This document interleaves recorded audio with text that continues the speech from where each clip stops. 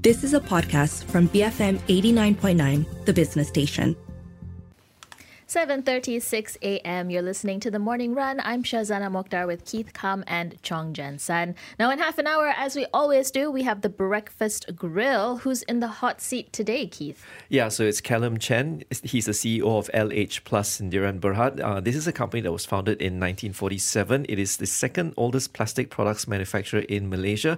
Producers for companies like Tupperware, Rubbermaid and Mattel. But with rising ESG demands and cost pressures, Wong Shao-Ning is going to find out how is this company handling these challenges. All right, stay tuned for that conversation after the 8 a.m. news bulletin. We're turning our attention now, though, to news, media and journalism, which has come under the spotlight this past week, both in and out of Parliament. On Monday, RO MP Datuk Sri Shahidan Kassim drew attention to the practice of reporting based on unnamed sources and called for this to be banned. This has received pushback from media practitioners who emphasized the importance of protecting the identity of sources. The Minister of Communication and Digital reassured that there will be no such restrictions on the media to safeguard their sources. Separately, yesterday, Awesome TV is being investigated by the MCMC for a misleading news report on culling of jobs in the civil service. Fahmi Fazil is reportedly meeting with the Awesome TV management on this. Awesome TV has so far denied wrongdoings and said its report had been manipulated by others. All this relates to the debate on ethical and responsible reporting, and Fahmi Fazil has said that his ministry is planning to amend the Communications and Multimedia Act 1998. So are stricter laws the way forward to ensure ethical journalism, or is there another option in plain sight worth implementing? For more discussion on this, we speak to Dr. Benjamin Loh, Senior Lecturer at the School of Media and Communication of Taylor's University. Ben, good morning. Thank you very much for joining us. Now, this may seem like a really obvious question, but let's start off with just getting you to briefly define for us what is ethical journalism and how closely are these principles adhered to within the Malaysian media context? All right, good morning. Thank you for having me. So, ethical journalism is something that is not quite clear-cut. Unlike other professional jobs where there's often a very clear sense of what is sort of like acceptable standards and code of conduct, journalism is often done through what is known as a ethical code of conduct. So, different journalists often operate under different pretexts depending on the context of their local situation. So, depending on the local laws and the local practices that are present. So, ethical journalism at the core of it should focus on ensuring that whatever news is being presented is going to be factual, it's going to be objective, it's going to be done in a way that is going to be respectful for the public, and fundamentally a lot of the information that is being presented is going to serve the public interest. So if all of these sort of values are met, that's how you sort of define this as ethical journalism. So, Ben, RO MP Datuk Shahidan Kassim did call for source stories in the media to be banned. What are the public interest arguments in favour of allowing journalists to protect their sources? I mean, is this something that's really a concern?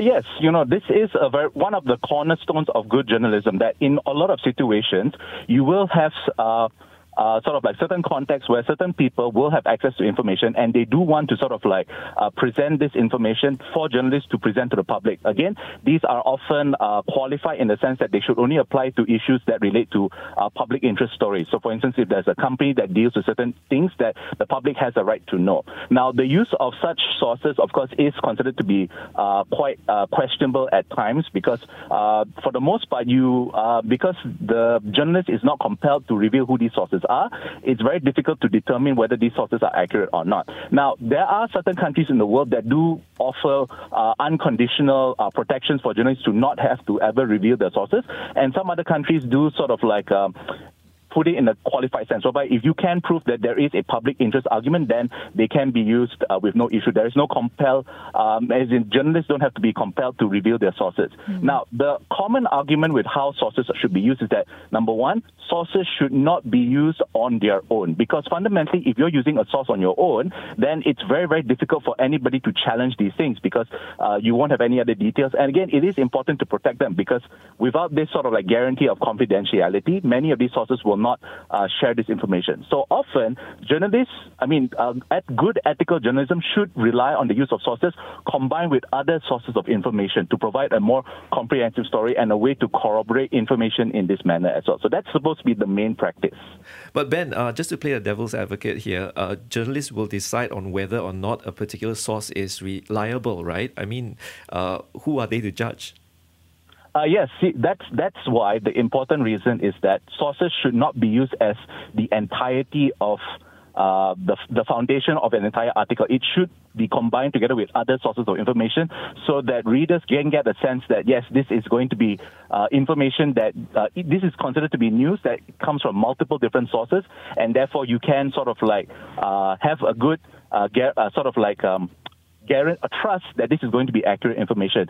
News articles that only rely on unnamed sources on its own, that's when things get a little bit problematic. Now, again, this is something that varies by country, and again, it also varies on a case-by-case basis because sometimes certain situations do make it impossible to get all the other information, and so it really does depend on the credibility and the sort of like the trustworthiness of both the journalist and the media outlet to ensure that they are going to be ethical in the way that they use these sources.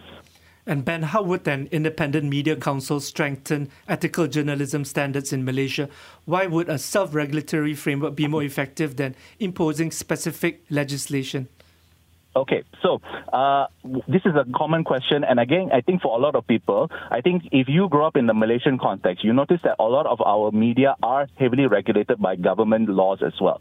And the problem, of course, is that when you have heavy media regulation that comes from the government or executed by the government, there is always going to be the potential for overreach, whereby if the government decides that a certain kind of media news that challenges its own narratives, that is when regulation, sort of like the government legal frameworks can be used to sort of like quell press freedom as a result of that. So if you have a sort of like independent, sort of like self-regulating body like a media council, the idea here is that the media themselves will regulate to determine whether something is sort of like accurate or not, whether there were any breaches in ethical conduct. And that is seen as the best practice to ensure that there is no sort of like interference from the government and to ensure that the media can still operate and still adhere to sort of like strong media standards as well. So we do know, Ben, that the previous communications minister, Gobind Singh Deo, did kickstart efforts to set up a media council. I mean, in that case, we don't really have to reinvent the wheel if the work has already begun. What do you think needs to be prioritized if the government is serious in implementing this proposal?